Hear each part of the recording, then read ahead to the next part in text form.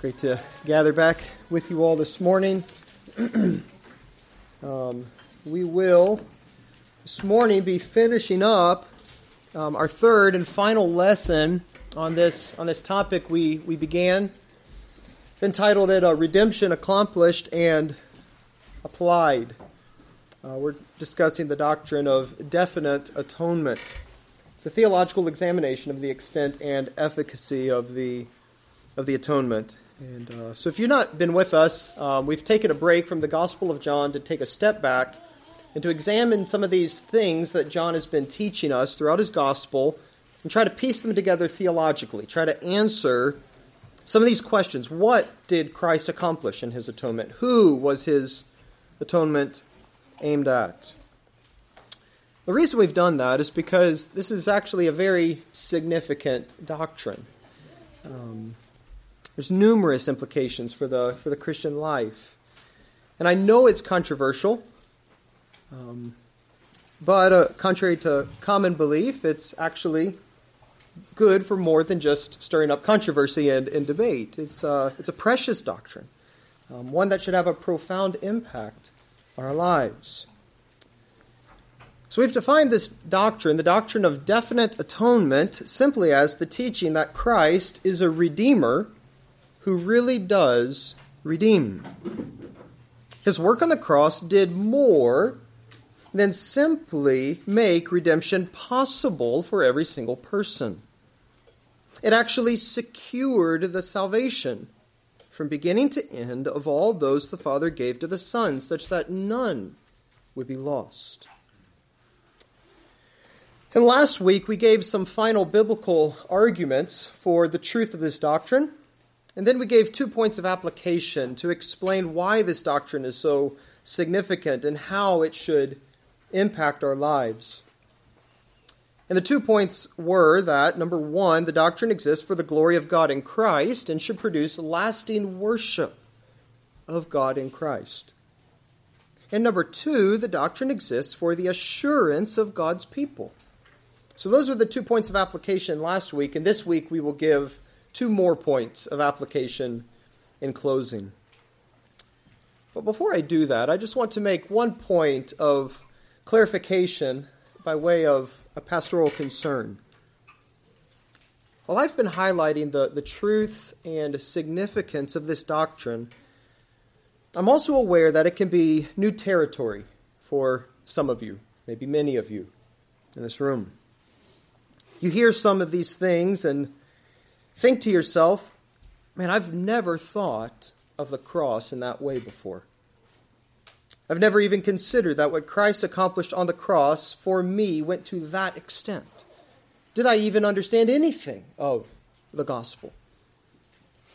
And I understand how unsettling that can be sometimes when paradigms begin to shift, ways of thinking and speaking about things like the gospel and of salvation, things of utmost significance in my life. When they begin to be corrected and realigned, it can be very unsettling. And so I just want to say here from the outset 2 things. Number one, part of what it means to be a Christian is growth in the discovery of what Christ has done for you and how you became a Christian. Nobody, when they're first saved, comes to faith and understands all that went into that. You don't. All you knew was you were a sinner and you needed a Savior, and Christ was that Savior, and you hold on to Him by faith. That's all you knew. But as we grow as a Christian, we're to grow more and more in understanding of what He did for us, the depths of grace, the magnificence of this salvation, and all that went into it. So don't let it rattle you too badly if these are new thoughts. But at the same time, don't be content with elementary understandings of the gospel. Press on. Think more deeply. Number two, perhaps you have remained unconvinced as we have gone through some of these arguments in support of this doctrine. That's okay. Keep thinking. Keep striving. Keep studying the Bible. While I am in these lessons making a case for the significance of this doctrine, I do not want to be heard to be saying that getting this doctrine wrong or disagreeing with it means that you are not saved or that you do not understand the gospel at all. I think you can disagree with this doctrine and still be saved. But I think you'll have a lot of inconsistencies in your theology. I think you will be missing out on some sweet and precious truths that have been meant by God for you. This doctrine is at the heart of the cross and the gospel message we proclaim, which is what we're going to look at this morning. I believe it's essential for a thoroughly biblical understanding of the cross.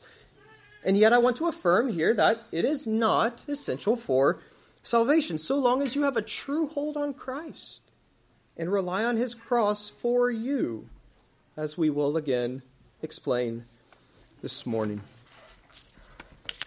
So with that said, let's look now at these final 2 points of application and answer to our question, why is this doctrine important and how should it affect our lives? Well, this doctrine is important because this doctrine helps us to rightly understand the depths of God's particular love for us. Now, there is certainly a sense in which God loves every single person. God has a general love for the world. This is clearly seen in a couple of places. It is clearly seen, first, in his works of providence over all creation. Not only has he made a good world, he continues to shower this world that's now in rebellion to him with unspeakable love and acts of benevolence. So we read in Matthew 5:45 that he makes the sun to rise on the evil and the good.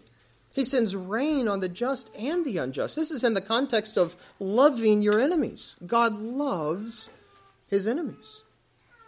He fills the lives of people with good things and does not give immediate judgment. That's how God loves the world. But it's not the only way God expresses his general love to every person. The greatest way he has done that is by sending his Son into the world. It is in his salvific stance toward humanity. You know John 3:16. For God so loved the world that he gave his only Son, that whoever believes in him should not perish but have eternal life.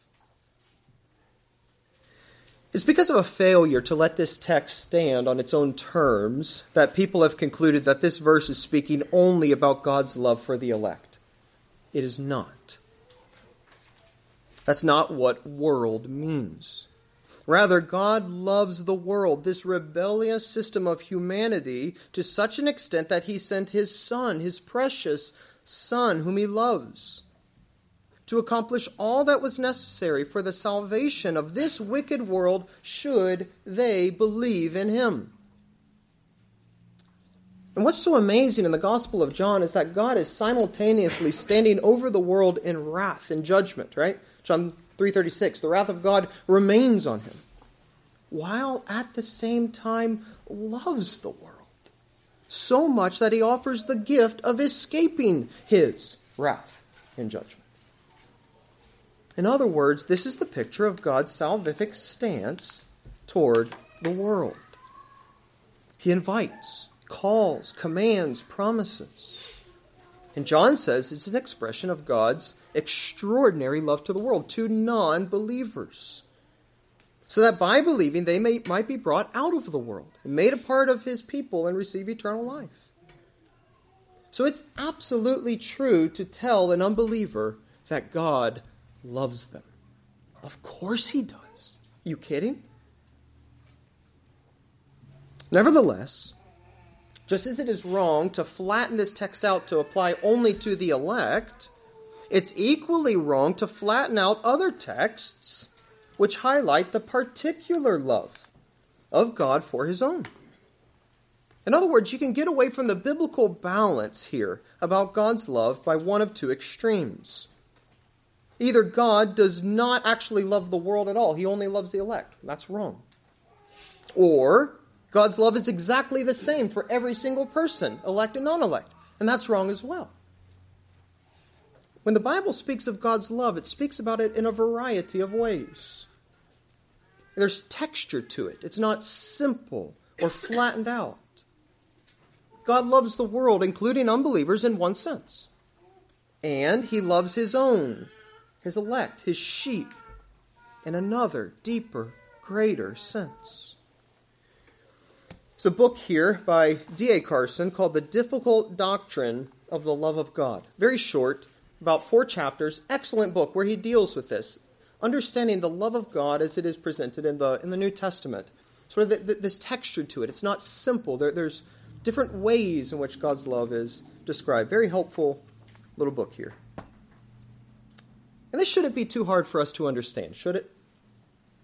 As a believer, I am to have a general love toward humanity, right? All people I am to love. Benevolence toward mankind. And yet there's no question that I love my wife in a way very different than how I love anybody else. It's a covenant love. And that's the way God loves his people, his covenant people, whom he has chosen. God loves these, you and I, in a way distinct from how he loves the world. His love for us is the ultimate reason why we've been brought out from the world. It was what led Christ to lay down his life for us. So look at how John puts it. John 13, verse 1. Before the feast of the Passover, Jesus knew his hour to come, having loved his own who were in the world. Particular. He loved them to the utmost, to the end. It was love that was not constrained or in response to something we did or chose, but was completely free, initiating the very reason for any of our love for him. 1 John 4. And this, the love of God, is made manifest, that God sent his only Son into the world so that we might live. And this is love, not that we have loved God. We haven't, first and foremost. But that he loved us and sent his Son to be the propitiation for our sins. We love because he first loved us in that way. So my point here is to call us to behold the magnificence of God's love for you, believer. So many believers do not know how much they have been loved. As far as they're concerned, God loves them just as much as he loves anybody else. And anything more they have in terms of salvation than the world is ultimately owing to their own ability and their decision and their choice, not God's free, amazing grace and love.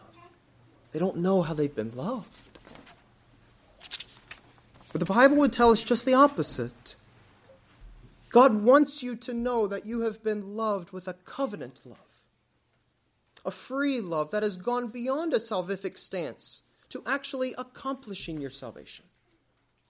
Christ has loved you not only by making a sufficient atonement, but he's loved you by making an effectual atonement on your behalf, from which has come everything else in your life, even your faith. So look with me at how Paul talks about this. Go to 2 Corinthians chapter 5, verses 14 through 15. I just realized I did not pass out the outline to you. Y'all are probably wondering, is he going to pass it out? Here you go.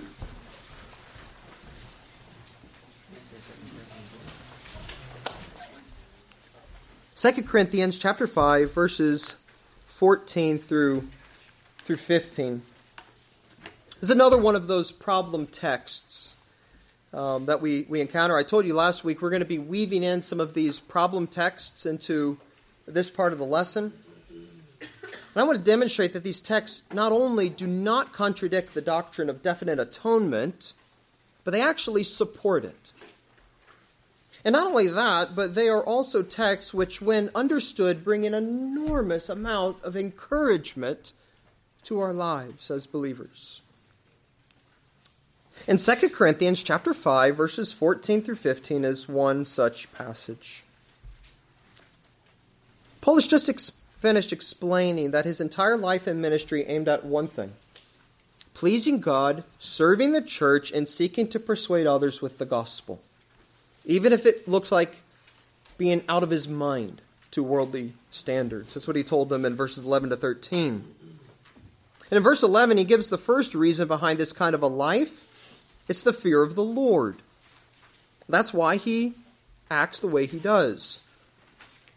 But now in verses 14 to 15, he gives a second reason why everything about his life was directed away from pleasing himself to being totally devoted to God and the spiritual well-being of the Corinthians. What is it? Well, it is the love of Christ. Look at verse 14. Paul says, "For the love of Christ controls us, because we have concluded this, that one has died for all, and therefore all have died. And he died for all, that those who live might no longer live for themselves, but for him who for their sake died and was raised." This is the love of Christ. So let's look at this closely. Paul says the love of Christ. The love of Christ here most likely means the love that Christ has shown for us, not the love we have for Christ. It could go either way. I think Paul's main meaning here is the love that Christ has shown us. And really these two are inseparable, as we'll see in this passage. Paul says that Christ's love for him is what controls him. The word has the idea of restraining and compelling. It keeps Paul back from living for himself, and it drives him to live for Christ. But where did this controlling knowledge of the love of Christ come from? Where did it come from? Paul tells us. He says, "Because we have concluded this," or considering this. It came from Paul's recognition of what Christ did for him. Okay? What's that? We'll look at the rest of the verse. What is that? What did Christ do? He said, "That one has died for all." Now, you can see how on the surface this looks like it stands in complete contradiction with what we've been saying. I mean, it's right there, Michael. He died for all, right? So many have concluded from this that Christ died for all potentially, since obviously not all are saved. He died for every single person so as to provide the potential for their salvation, which is theirs to secure on their own, through their own free choice. But I don't think that's what Paul means here. I don't think that's what he means because of what he says next. One has died for all, therefore all died. That all in the second half is the same group as the all in the first half. All those for whom Christ died. And that conjunction there, therefore, you see that? It's very strong and clear, indicating the result or the inference from Christ's death. The result of Christ's death for all is that all died. Dying here clearly refers to spiritual death. So what Pastor Farrell has been teaching us in Romans 6, our old self was crucified with him, no longer enslaved to sin. And Paul says that happened to all because Christ died for them. All right? So that must mean that all does not mean all without exception. Every person without exception. Christ died for all, that is to say, for all those in union with him. When Paul has this language, one died, right? One died for all. It connects us to other places where he speaks of one man. Think where Pastor Farrell was just at in Romans 5. Christ as another Adam. Just as through one man, transgression of one man, Adam, all those in Adam, represented by Adam, were plunged into sin and death, so also through the death of one man, here it is, all those in union with Christ die to sin and are given new life. That's exactly what Paul says in Romans 5:18. Look at how he says it there. Therefore, as trespass led to condemnation for all men in Adam, so also one act of righteousness leads to justification in life for all men. That clearly cannot mean every single person, but all men in Christ. So 2 Corinthians 5:14, Christ's death is clearly substitutionary, and it is effectual. It accomplishes something. But Paul doesn't leave it there. Look at what he says next. He died for all. He restates what he's just said in another way. And then look what he says. So that those who live might no longer live for themselves. Who are those who live here? It's obvious that living here must refer to spiritual life. It doesn't refer to physical life because that would be completely superfluous for Paul to say. Everybody's living physically. That's not what he's saying. Those who live spiritually. This group of those who live must be the same as the all in the previous verse, who's the same as the all for whom Christ died. Because according to Paul, it's unthinkable that one should die with Christ and not be raised to life with Christ, right? But that's not where Paul leaves it. Look what he says. He actually says in this verse, he simply assumes their spiritual life. Christ died for them with a purpose beyond giving them a new spiritual capacity. And that purpose is actually what defines and characterizes just what it means to die with Christ. Look at the verse. He died for all so that those who live might no longer live for themselves, but for him who for their sake died and was raised. Those who died and lived as a result of Christ's death now live for him. The result of Christ's death is newness of life, which no longer lives for self, but for Christ. Listen to John Murray. He says, all for whom Christ died also died in Christ. All who died in Christ rose again with Christ. This rising again with Christ is a rising to newness of life after the likeness of Christ's resurrection.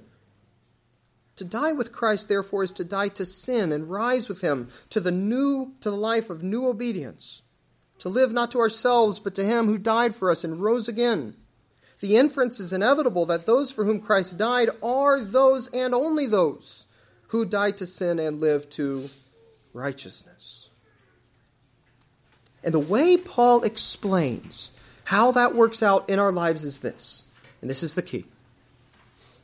The controlling knowledge of the love Christ has shown to me. Christ loved me so much that he died for me, which resulted in my death to sin and spiritual life to God. But that's not all. Christ not only demonstrated his love by how it affected me, but this love is the very thing that is to overpower my life and be the power behind everything that I do in my life. Christ loved me so that knowing his love, I would be set free from a life of self-serving to a life of loving, unrestrained service to him. And do you know where Paul goes to identify the greatness of Christ's love to him, which is the controlling power of his life? Where does Paul go? He goes to particular redemption, doesn't he? You see that? I wonder if that's the reason why this kind of a selfless life of love is so rare. Why it's so weak in my own life often. It's that we have such a watered-down version of the love of Christ. I think Paul is saying that when we truly grasp that in the cross Christ died for me, it was the primary cause of every other gift of redemption that I enjoy. It must lead to a life which cannot do anything other than living for him in return. So we can flip it around, can't we? The extent to which I am living for self. And that's what's at root of every sin, living for self. The extent that I'm living for self is the extent to which I have failed to grasp the love of Christ for me. That's what's at root. And a life completely under the dominion of sin is a life that has never come to experience the love of Christ at all. But that dominion's broken when, after hearing the gospel, we receive the love of Christ and his death as our own. And when you do that, according to Paul, it's clear that Christ indeed died for you. So we can see here just how astonished Paul was by the truth of Christ's love. He never got over it. He never got over it. It always amazed him. It wasn't Christ's good feelings or good intentions for Paul. It's what Christ accomplished for Paul that astonished Paul. Even when Paul was still an enemy. Listen to 1 Timothy.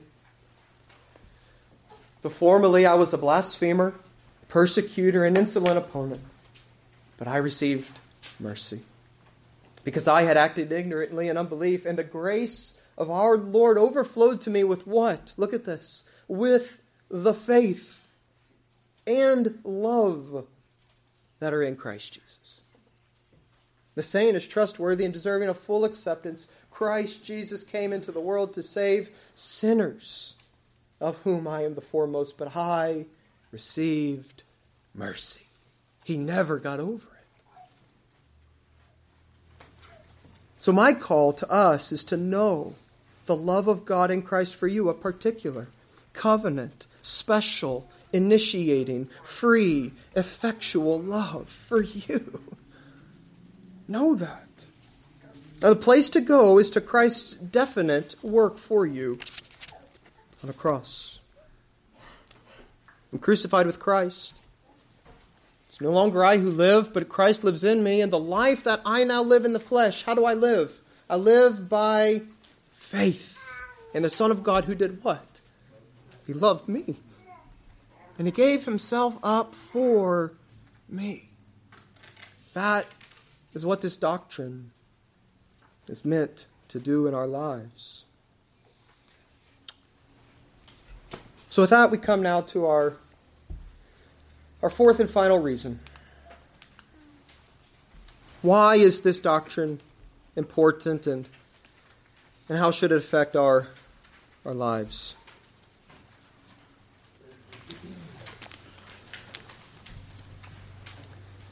This doctrine is important because it helps us to faithfully and confidently proclaim the gospel. And this is really where the rubber meets the road. How do I share the gospel if this is true? That's what most of us are probably asking. But before I get there, I just want to emphasize that my point here is not simply to say that those who embrace this doctrine say like this. My point is to say that those who embrace this doctrine do not have a less free gospel than those who have a universal atonement. It's not that we have something less free. This doctrine does not destroy the basis for a universal proclamation of the gospel. It does not. It does not destroy the basis for a universal call to repentance and faith.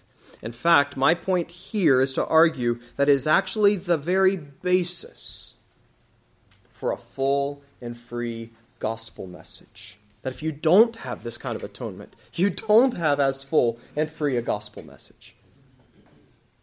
So let's look at it. This doctrine enables us to preach the gospel with clarity and universality. The charge that's often pressed against those who believe in definite atonement is that if such a doctrine were true, if that's true, then it would make a genuine offer of the gospel to all people impossible. It would make the offer of the gospel invalid and non-sincere if indeed Christ didn't die for every person. That's what's normally said. But that simply is not true. It's not true. It's not true because the message of the gospel holds out real and true and valid conditions. The gospel holds out promises to be believed and commands to be obeyed. Repent and believe are commands issued by Christ to the world. It holds out the promise that everyone who repents and believes will indeed be saved. Christ's commands and promises, "Come to me, all you who are weary and heavy laden, and I will give you rest." John 7, if anyone thirsts, let him come to me and drink. John 6:37, whoever comes to me, I will never cast out. Those are absolutely true and valid conditions and promises. No one has ever responded to the gospel call with true faith and repentance who has been turned away. Ever. We've also seen that the real love God has for the world, expressed in his salvific stance toward the world, which he's calling, commanding faith and repentance, holding out the promise of life if they do respond. D.A. Carson put it this way. He said, however much God stands in judgment over the world, he presents himself as the God who invites, commands all human beings to repent. He orders his people to carry the gospel to the farthest corner of the world, proclaiming it to men and women everywhere. That's the kind of gospel we proclaim. And it's true and valid. That raises another question, doesn't it? When we share the gospel, what do we say? Should we tell people Jesus died for your sins? Should I say that? What should we direct them to place their faith in? So let me try to answer those questions for you. Should we tell unbelievers that Jesus died for your sins? Well, I think it depends on what you mean by that and what they understand you're communicating by that. If by that you're communicating to them that their sins have already been atoned for and therefore they will never encounter the wrath and judgment of God, then therefore that's obviously incorrect, right? But I don't think that that's what that statement automatically communicates, right? Rather, if by saying Jesus died for your sins, you simply mean that Christ so died and made complete atonement for the sin of all his people, satisfying the judgment of God, accomplishing everything necessary for their salvation, which benefits can belong to you if you repent and believe in him. If that's what you mean by it, then that's nothing less than the true offer of the gospel, biblically. In other words, these invitations of the gospel are universal. The question of the extent of the atonement does not come up in evangelistic preaching. We don't know who those people are, right? J.I. Packer put it this way. He says, the message to be delivered is simply this, that Christ Jesus, the sovereign Lord who died for sinners, now invites sinners freely to himself. God commands all to repent and believe. Christ promises life and peace for all who do so. And that leads to the next point. Why we have a valid and sincere gospel message. It's because the gospel is not a general atonement that didn't really accomplish anything. It's a complete, certain atonement that satisfies the wrath of God for those for whom Christ died. And it's ironically only a definite atonement which can make such an offer. That by faith you're invited into Christ's special covenant people for whom he's already secured their complete redemption. You see? So what does a biblical gospel presentation sound like? What does it consist of? J.I. Packer again sums it up well. He says the basis on which the New Testament invites sinners to put their faith in Christ is simply that they need him, and that he offers himself to them, and that those who receive him are promised all the benefits that his death secured for his people. Notice that what Christ offers is not merely the forgiveness of sins. It's himself. Everything that he is. Everything that he's accomplished and promised is to receive Christ by faith as Lord and Savior. John Murray writes, what is offered in the gospel? It's Christ who is offered. More strictly, he offers himself. The whole gamut of redemptive grace is included. Salvation in all its aspects and in the furthest reaches of glory consummated is the overture. Christ is the embodiment of all. Those who are his are complete in him, and he has made unto them wisdom from God and righteousness and sanctification and redemption. When Christ invites us to himself, it is to the possession of himself, and therefore of all that defines his identity as Lord and Savior. It's not an invitation merely to receive a blessing from Jesus that he provided by his death. You see? It's to receive him. John 1:12, what does it say? To as many as received him, to them he gave the right to become children of God. All that he is Messiah, Lord, Master, God, Redeemer. And those that do can be assured that all that is his is now mine. The gospel calls us to know and cast ourselves fully on Christ and his redeeming work. The best picture of faith in the Gospel of John, John 3:14, as Moses lifted up the serpent in the wilderness, so must the Son of Man be lifted up on the cross, that whoever looks to him, depending, casting themselves fully on what he accomplished, will have eternal life. You can see in your outline, I don't have time to read it, a helpful quote again by Packer, quoting John Owen, listing 4 basic points which are characterize our gospel message. Very, very helpful and clear. If you want an excellent example of how to preach this kind of a full gospel, free, abundant gospel of grace, I can think of no better little work than All of Grace by Charles Spurgeon. Fantastic little book, written for unbelievers. But it is so nourishing and rich for our souls. So good. Pick this up. And there wasn't a more universal, free proclaimer of the gospel than Spurgeon. And he affirmed everything we're saying this morning. Well, we have just a couple minutes left. With that, I want to conclude by noting a few ways that this doctrine protects our gospel message from distortions that come from a universal view of the atonement. So first, it enables us to preach the gospel with clarity and universality, and then it protects our gospel message. And I have 3. Number 1, it presents God as the patient sovereign rather than pathetically pleading. True preaching of the gospel doesn't treat God as pitiable, impotent, and frustrated. He's not standing back just hoping people will do their part so that what he intended to accomplish in Christ would really be able to happen. J.I. Packer said it this way: so far from magnifying the love and grace of God, this claim dishonors both it and him. For it reduces God's love to an impotent wish and turns the whole economy of saving grace, so-called, saving is really a misnomer on this view, into a monumental divine failure. Faithful gospel preaching doesn't leave sinful man in this state thinking that God is really the needy one and that he can meet God's way in any way. Rather, it must declare to sinners that while God is patiently pleading and calling, he is not frustrated. He's not full of wishful thinking. He is the sovereign Lord who has withheld judgment for yet another day and who cannot be manipulated or have his plans hindered by sinful man.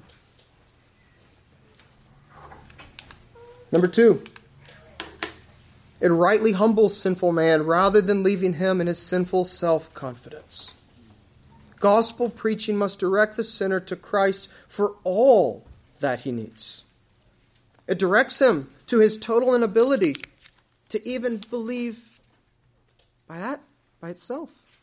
It points him to the complete despair that is his apart from Christ. It doesn't leave man with the false notion that he's able to choose or reject Christ at will. It points him to Christ and the grace offered to Christ, to whom he's commanded to bring all of his wretchedness, even his unbelief. Bring your unbelief to Christ and plead on his grace and fill your mind with the cross and glory of Christ. It doesn't seek to manipulate sinners to make a decision, but it's content simply to hold up the glory of Christ in the gospel, knowing that is precisely the means where faith is granted to sinners. J.I. Packer again writes, "Thus it labors to overthrow self-confidence, to convince sinners that their salvation is altogether out of their hands, and to shut them up to a self-despairing dependence on the glorious grace of a sovereign Savior, not only for their righteousness, but for their faith too." And number 3, it highlights the amazing grace of God rather than watering it down with the contribution of man.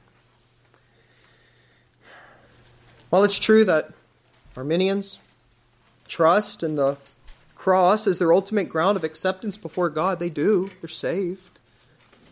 Nevertheless, in the end, the decision was finally and ultimately their own, such that the primary distinction between a believer and an unbeliever comes down to man and not God.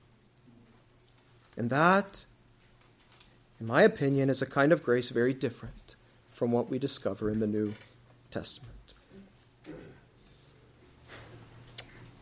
So those are weighty doctrines, but they're glorious, they're precious.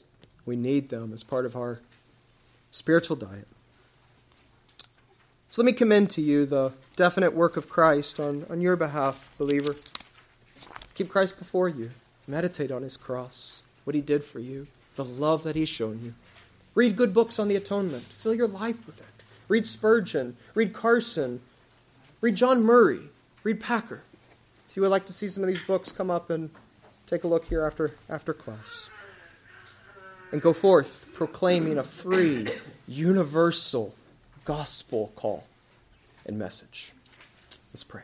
Father, we thank you for your word. Thank you for Christ and the atonement that he made for us while we were still enemies, accomplishing full redemption for us, not because of anything in us, but because you gave us to him before the foundation of the world. May it lay us in the dust, humble, overwhelmed by the love of Christ, that we would live no longer for ourselves, but for him who for our sake died and was raised. We love you. Bless us now as we go either home or to the service to come. In Jesus' name, amen.